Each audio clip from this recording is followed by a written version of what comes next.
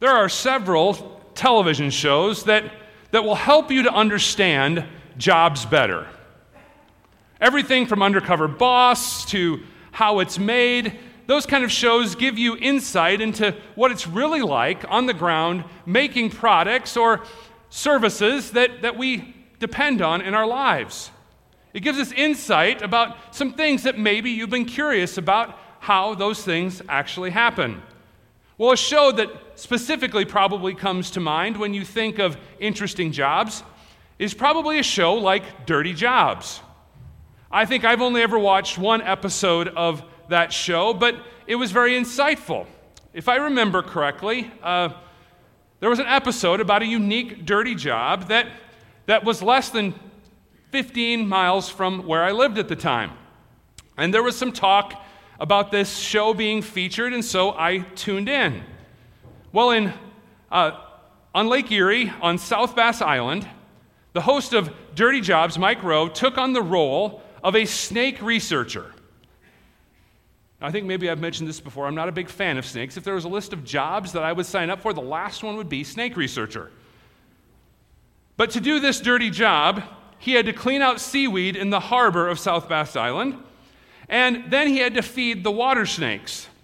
Well, he was supposed to catch them, but in trying to do so, while he was feeding them, they spent a lot of time feasting on him. They were chewing on him. And even though I'm not a big fan of snakes, I was rather fascinated by the whole thing because even though I only went to South Bass Island once, and honestly, I can't remember if it was before or after this show, it doesn't matter. Regardless, this was a job that was being done someplace not too far from my home, and I would have known nothing about it without the investigation that went on through this television program. In fact, you could go to South Bass Island, you could pull into the harbor, you could eat at a restaurant, you could drive around the island in a golf cart, you could even go to the top of Perry's Monument, 350 feet in the air, where you have an overlook of the whole island. You would never know what was going on, this job that these researchers were doing. You'd have no idea. And as we think about our passage for today, I'm drawn to that idea. Jobs that we know maybe are out there, but you would know what's really going on. You don't know what the job really is. And the reason I think of this is because this passage calls Jesus our great high priest. Well, do we even think about Jesus in those terms? Do we think about Jesus being a great high priest? And do we even know what a priest actually does? What is the job of a priest? You see, we don't live in the same world as the biblical authors. When we hear the word priest, we probably get more of the idea of someone who's like a pastor. But the truth of the matter is that a priest is one who oversees and administers a sacrifice. You want to talk about your dirty job, right? Overseeing a sacrifice, the slaying of an animal for the forgiveness of sins, that's a dirty job. And as we continue our journey through the book of Hebrews this morning, we're going to see that this idea of Jesus as a high priest and what that entails is so vital for our understanding of what we believe as Christians. And so as we dig into this great passage this morning, we're going to use 3 points as our framework to break this down for us as we hope to understand it better and apply it to our lives. The first important thing that we're going to see is that Jesus is able to sympathize with us because he took on human flesh. We've seen this before in the book of Hebrews. When we talk about Jesus, we're not talking about him being out there someplace in the abstract. Jesus addresses our human needs not off someplace mystical. Instead, Jesus addressed our need here on earth in our very own flesh. And because of this, we can confidently go before God and we can know that he will help us in our time of need. Secondly, we see that Jesus is greater than any other high priest. The high priests in the Old Testament were sinful humans. And so they not only had to offer sacrifices for others, but they also needed to present gifts and sacrifices for themselves. But Jesus offered himself as a perfect, once and for all sacrifice, and that is so much better than any other sacrifice that has ever been given. And lastly, we're going to see that this office that Jesus has, this office of priest, is eternal. It was through his obedience, even in suffering, that he became the eternal source of our salvation. And this is really good news for us. There's not need for continual sacrifices. Instead, there was one sacrifice for our sins in Jesus Christ, and that is sufficient. That is sufficient for the forgiveness of all of our sins. And so we start off today then with the conclusion of chapter 4 as we look at verses 14 through 16. And our first point today is that Jesus is able to sympathize with us. And we start with the idea of the ascension front and center here for us. Jesus, our great high priest, has passed through the heavens, we're told. And the idea being pointed out is that Jesus was raised from the dead, and he ascended to the right hand of the Father.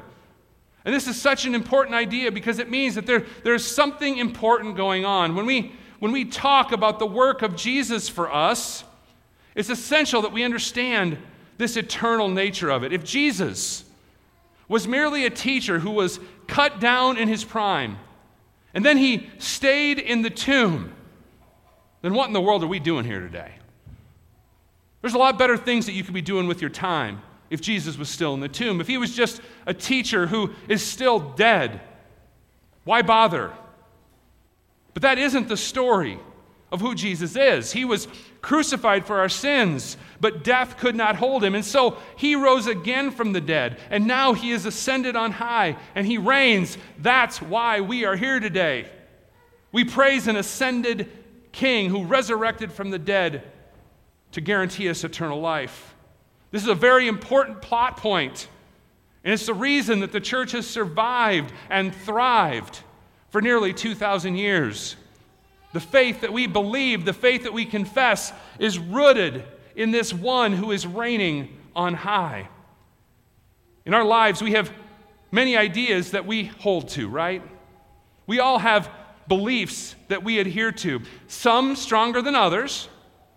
I believe that if someone were to come to us with some information that disproves something that we believe, I would like to think that we would be open-minded. I'd like to think that. But the truth of the matter is that we hold to many things very tightly. We're going to be resistant to things if it doesn't match up with how we see the world. And this is even more true if it's something that we know to be absolutely true, and it's connected to an authority. We have and hold on to strong convictions because those are the things that matter to us in life. We might be able to be persuaded on why something relatively insignificant isn't worth holding to. But when something really matters, when it really shapes how we view the world, we hold on to it strongly, and we rightly should. Those things become the hills that we die on. Those convictions are what we really root, what we believe, and they ground us. They make us who we are. And so the author of Hebrews wants us to have a root in Jesus like that. He wants us to understand the world through the lens of who Jesus is ascended on high. And that's why he says he not only died and rose again, but he passed through the heavens. And so this makes Jesus the most important thing. This is what makes Jesus the root on which we should have the foundation of our lives. It makes him the absolute authority. Now remember, the book of Hebrews is written to people who are thinking about stepping away from the faith. They're thinking about returning to their Jewish ritual roots. Instead of doing that, they are encouraged to hold fast to the confession that they have in Jesus. He is risen. He's ascended. And if that happened, and it did, then why in the world would we trust anything else? Why would we go back to something else? So hold fast, the author of Hebrews says. Stick to the truth of the gospel. The Christian life is like a sailboat. You need the truth of the rudder to make sure that you sail straight.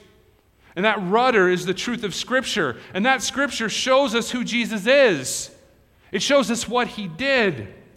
And the Holy Spirit comes along, and that's the wind that fills our sails. It builds up our faith, and it pushes us along. But we need that strong rudder. And the only place we can get that strong rudder is in the truth of who Jesus Christ is. And so the author of Hebrews continues to build on why Jesus is that rudder, why they should trust in Him, and why He should be the reason that they should hold fast to their confession. Jesus isn't a high priest who doesn't understand the perils of the little guy. Again, Jesus is not a mystical, out there, somewhere, abstract Savior. He is the Savior who is able to sympathize with our weaknesses. And so notice the progression used by the author here. Jesus is exalted, and he passed through the heavens. But it isn't just in that space out there that we're talking about. It wasn't just out here that He showed His love. If He passed through the heavens, He had to start someplace, right? He came from earth. And that's where He showed us His love and His life, death, and resurrection for us. He suffered. He was tempted. And so He is able to sympathize with us in our weaknesses. Why? Because He was here. He lived a real life. He was tempted in every way that we are. But yet He didn't succumb to temptation. And so this truth leads us to a very practical application. And it's spelled out for us right here. We can go to the throne of grace with confidence. Because we have a God who is rich in mercy. Not only does He understand our struggles, but He endured them. He did not sin. And why did He do it? He did it for us. He did it on our behalf. And so if God in Christ endured all that for His people, then He most assuredly hears your prayers. You can go confidently before the throne of grace. What did Jesus do for us? He went to the cross so that we would have access to God. And we're going to see this as we move on to the next section of our passage today and see that Jesus is greater than any high priest. As I said, it's important that we understand what a priest is, what a priest does. They oversee a sacrifice. Being a priest was a very bloody job. The sacrifices were the means by which people could go before God. You see, our sinfulness kept us from a holy God. Remember back to the garden. The punishment for sin was to be death. But God, in His great mercy, allows the death of an animal to cover the punishment for sin. But that was only temporary. If you've ever taken the time and stopped and tried to read the book of Leviticus, you see this bloody job on full display. The sacrificial system was to show the need that people had to be made right with God. But not every person was a priest. Not every person could make a sacrifice. You just didn't go out, get an animal, and sacrifice it on your own after you sinned. That wasn't how it worked. The high priest had a specific job to do. And we see here in verse 1 of chapter 5, the high priest was appointed to act on behalf of men in relation to God. They were the ones who offered gifts and sacrifices for the sins of the people. But we see here, as we read this, that there's a problem with this arrangement. Yes, the high priest can understand those who are wayward or who are ignorant of their sin. Why? Because he's a human too. He's weak, and he's a sinner just like they are. But therein lies the problem of a human priest. He needs to offer a sacrifice for himself. Why? Because he hasn't loved the Lord his God with all his heart, mind, soul, and strength. He hasn't loved his neighbor as himself. He needs blood spilled for him too. So you see the problem. You see that we need something and someone greater. If this problem of our sin is ever going to be solved once and for all, we need more than just a regular high priest. We need a great high priest who is like us, but doesn't need to have his sins forgiven. We need one who is like us in every way, but without sin. And you understand the flow of the argument here. We need Jesus. We need Jesus to be our great high priest. But we see in this passage that there's a little bit of a problem. Jesus isn't a Levite. All the priests come from the Levites. According to the law, they had to be descendants of Levi. But is that what the Messiah is prophesied to come from? Where was the Messiah prophesied to come from? We saw this in the Old Testament. We see it in the New Testament. The genealogies of Jesus show us that he is a descendant of Judah, a descendant of David. So how can Jesus be this great high priest that we need so badly? And so this is why this passage says here, you can see it. It says that no one takes this honor upon himself. The author of Hebrews is letting us know that God appointed Jesus to this office of high priest. When it says Christ did not exalt himself to be made a high priest, it means that Jesus wasn't just usurping this office of high priest, but it was the intent of Almighty God that he would serve in this way. So once again, how does the author of Hebrews prove his point? We've seen this through the book. He quotes from the Old Testament, and we see that Jesus is the Son of God. And then we see another quote from the Psalm, but this one's a new one we haven't seen before. It says, "You are a priest forever after the order of Melchizedek." Now, I'm not going to dig in too deep to Melchizedek just yet because there's a whole lot more of Melchizedek as we go forward in Hebrews. But just so you know, I'm not digging into it today because I don't like to say Melchizedek because it's hard to say. It's because we're going to get to it later. You'll have plenty of chances to hear me fumble through that word. But we're also going to see Melchizedek in a few months when we return to the book of Genesis and we look at the life of Abraham. That's where Melchizedek is from. In a nutshell here, Melchizedek is a priest who comes out of nowhere. We're in the middle of the book of Genesis and Abraham is moving along and all of a sudden this priest shows up. He shows up and then he's never heard from again. He's mentioned in the Psalms and here in Hebrews, obviously. But otherwise, we don't know much about Melchizedek. He is a priest that Abraham meets. He gives a tithe to him. He offers a sacrifice. So why is it important to what Hebrews is saying here? Well, it's because if he met Abraham, if there's a high priest that meets Abraham, it's way before Levi was born. You can't have a Levite without Levi, right? Simple genetics, simple family trees. So there must be some priest, the author of Hebrews is saying, that is greater, that comes from another place. And the point is that there are priests who are appointed by God apart from being in the line of Levi. Melchizedek was a priest, and he came out of nowhere. And he continued to be a priest after he left the presence of Abraham. And the author of Hebrews is saying that this is how Jesus is a priest. He is of a greater order of priests. And we see as we conclude the passage and move to our final point that he is greater for many reasons, but mostly because he endured suffering for us. Ultimately, he is greater because Jesus himself was a sacrifice that he offered as our high priest.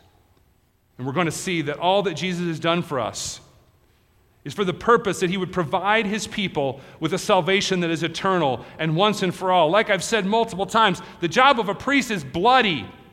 Think about the gallons upon gallons of blood that were shed for the sins of the people. But in Christ, that comes to an end. We're reminded that Jesus is once and for all. And how this happened is through suffering, the suffering of Jesus himself. Jesus was able to experience pain and suffering just as you and I do. And he offered prayers and supplications just like you and I do. He cried out to God. He shed tears just like we do. The suffering of Jesus was real. His death was not some sort of drama. His death wasn't just for show. It was very real. He was concerned about going to the cross, just like you or I would be. His prayers were heard, but he still had to endure the pain and suffering of the cross. And now there's one part of this idea of the suffering of Jesus that might sound a little bit confusing to us. It says this: he learned obedience through what he suffered. Well, what does that mean?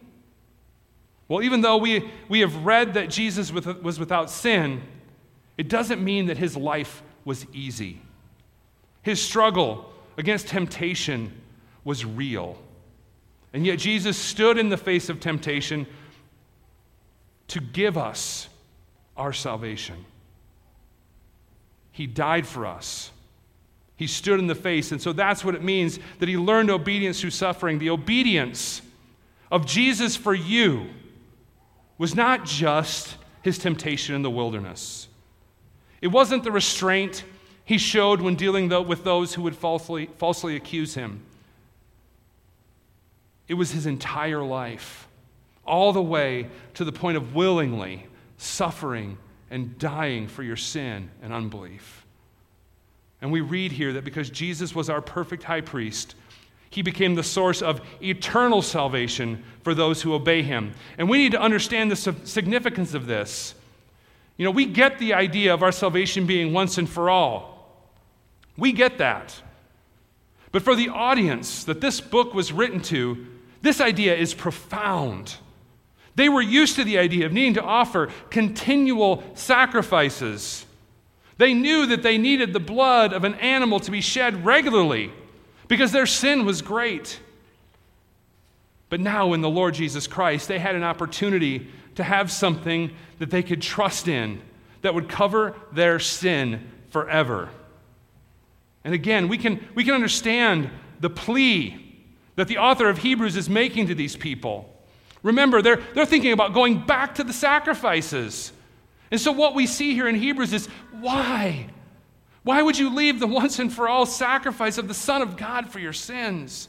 Why would you trust that the endless blood from lambs and goats can cover your sins when the Lamb of God has died for you?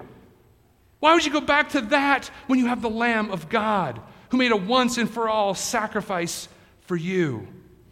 Why would you rely on a high priest who needs a sacrifice for himself because he's sinful when you can have a priest without sin after the order of Melchizedek who is greater than anything that you can imagine? The plea to these people is to remain faithful. Remain faithful to the one who can really save you once and for all. Don't leave him. Trust in him. He will not fail. He is your source for eternal salvation. And while this message, this passionate plea we see in this book, went originally to some first century Hebrews who were having a crisis of faith, it still applies to us today. As we saw previously in the book of Hebrews, the Word of God is living, it is active, and so it applies to all times and to all people. And so as we think back on this passage today, we're going to consider one specific application for us this week. It's particularly important for us to remember as we return to the Lord's table this morning. It has been a time of fasting for us. We haven't celebrated the Lord's Supper since March. If you weren't here on that Sunday, it's probably been since January. And as we remember what Christ has done for us today, we remember that his work on our behalf was a once and for all sacrifice. We don't come to this table and believe that we're re-sacrificing Jesus every time. Instead, we trust in the once and for all nature of the work of Jesus on our behalf. And we look to the suffering of Jesus, and we're reminded that what he endured was for us.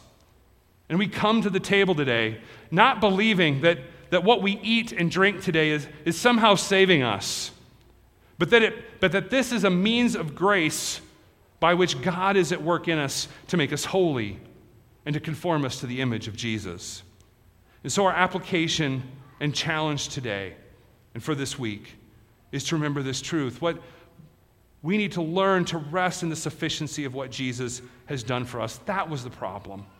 That was the problem in the book of Hebrews. They wanted to go back to these sacrifices, but what did they have? They had Jesus who had done it all for him, and they did not trust in the sufficiency of that ultimate sacrifice. And so what this means for us is to focus on the sufficiency of what Jesus has done for us. Do we really believe that Jesus is enough? Are we putting all of our trust in him alone? Do we really believe that what he has done for us is going to save us? And it's easy for us to say yes.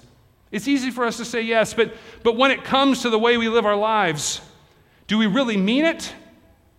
Or are we constantly trying to add something to Jesus? Trying to add something to the faith that we do? The state of our fallen hearts is to slip back into a belief that somehow I need to do more, or to think that somehow I haven't done enough. And it's important that we remember that Christ is sufficient. It's important that we reject this idea that he isn't enough. And so the challenge for us is to daily put aside ourselves and instead take up our cross and follow Jesus. The reason we should do that is spelled out for us so clearly in this passage. He has done everything for us. Why would we turn to anything else? He's risen for us. He's passed through the heavens for us. Why would we think anything that we would do is better than that? And so as we take these elements today, may we be reminded of the sufficiency of what Jesus has done for us. And may that be what we rest in each and every day. In the face of hardship, the work of Jesus is sufficient. In the face of turmoil, the work of Jesus is sufficient. In our struggles with sin, he is sufficient to forgive us. He is our great high priest, and he is the source of our eternal salvation. And so may that be the truth that motivates us. May that be the truth that gives us comfort. May that be the root and the foundation for how we live our lives, because Christ and his work for us is sufficient for all that we need. Amen.